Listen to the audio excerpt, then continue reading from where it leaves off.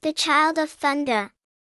In among the hills of Ekizan, within sight of the snowy mountain called Hakuzan, lived a farmer named Bimbo. He was very poor, but frugal and industrious. He was very fond of children, though he had none himself. He longed to adopt a son to bear his name, and often talked the matter over with his old dame. But being so dreadfully poor, both thought it best not to adopt, until they had bettered their condition and increased the area of their land. For all the property Bimbo owned was the earth in a little gully, which he himself was reclaiming. A tiny rivulet, flowing from a spring in the crevice of the rocks above, after trickling over the boulders, rolled down the gully to join a brook in the larger valley below. Bimbo had with great labor, after many years, made dams or terraces of stone, inside which he had thrown soil, partly got from the mountain-sides, but mainly carried in baskets on the backs of himself and his wife, from the valley below.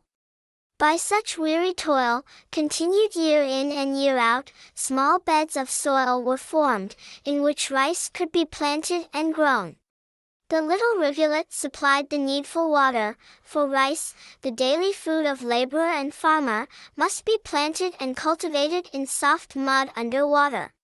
So the little rivulet, which once leaped over the rock and cut its way singing to the valley, now spread itself quietly over each terrace, making more than a dozen descents before it reached the fields below. Yet after all his toil for a score of years, working every day from the first croak of the raven until the stars came out, Bimbo and his wife owned only 3/10 acre of terrace land. Sometimes a summer would pass, and little or no rain fall. Then the rivulet dried up and crops failed. It seemed all in vain that their backs were bent and their foreheads seamed and wrinkled with care. Many a time did Bimbo have hard work of it even to pay his taxes, which sometimes amounted to half his crop. Many a time did he shake his head, muttering the discouraged farmer's proverb, "A new field gives a scant crop," the words of which mean also, human life is but 50 years.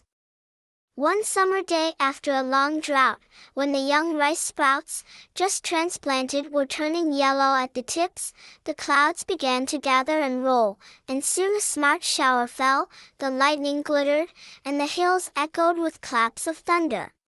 But Bimbo, hoe in hand, was so glad to see the rain fall, and the pattering drops felt so cool and refreshing, that he worked on, strengthening the terrace to resist the little flood about to come.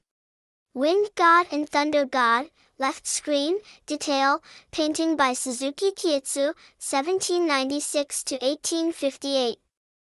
Wind God and Thunder God, left screen, detail, painting by Suzuki Kiitsu, 1796–1858. Pretty soon the storm rattled very near him, and he thought he had better seek shelter, lest the thunder should strike and kill him. For Bimbo, like all his neighbors, had often heard stories of Raijin, the god of the thunder drums, who lives in the skies and rides on the storm, and sometimes kills people by throwing out of the clouds at them a terrible creature like a cat, with iron-like claws and a hairy body. Just as Bimbo threw his hoe over his shoulder and started to move, a terrible blinding flash of lightning dazzled his eyes. It was immediately followed by a deafening crash, and the thunder fell just in front of him. He covered his eyes with his hands, but finding himself unhurt, uttered a prayer of thanks to Buddha for safety. Then he uncovered his eyes and looked down at his feet. There lay a little boy, rosy and warm, and crowing in the most lively manner, and never minding the rain in the least. The farmer's eyes opened very wide, but happy and nearly surprised out of his senses, he picked up the child tenderly in his arms, and took him home to his old wife. "Here's a gift from Raijin," said Bimbo. "We'll adopt him as our own son and call him Raitaro, the firstborn darling of the thunder." So the boy grew up and became a very dutiful and loving child. He was as kind and obedient to his foster parents as though he had been born in their house. He never liked to play with other children, but kept all day in the fields with his father, sporting with the rivulet and looking at the clouds and sky. Even when the strolling players of the Daikagura, the comedy which makes the gods laugh, and the Lion of Korea came into the village, and every boy and girl and nurse and woman was sure to be out in great glee, the child of the thunder stayed up in the field, or climbed on the high rocks to watch the sailing of the birds and the flowing of the water and the river far away. Great prosperity seemed to come to the farmer, and he laid it all to the sweet child that fell to him from the clouds. It was very curious that rain often fell on Bimbo's field when none fell elsewhere, so that Bimbo grew rich and changed his name to Kanamochi. He believed that the boy Raitaro beckoned to the clouds, and they shed their rain for him. A good many summers passed by, and Raitaro had grown to be a tall and handsome lad, almost a man and 18 years old. On his birthday the old farmer and the good wife made a little feast for their foster child. They ate and drank and talked of the thunderstorm, out of which Raitaro was born. Finally the young man said solemnly, "My dear parents, I thank you very much for your kindness to me, but I must now say farewell. I hope you will always be happy." Then, in a moment, all trace of a human form disappeared, and floating in the air, they saw a tiny white dragon, which hovered for a moment above them, and then flew away.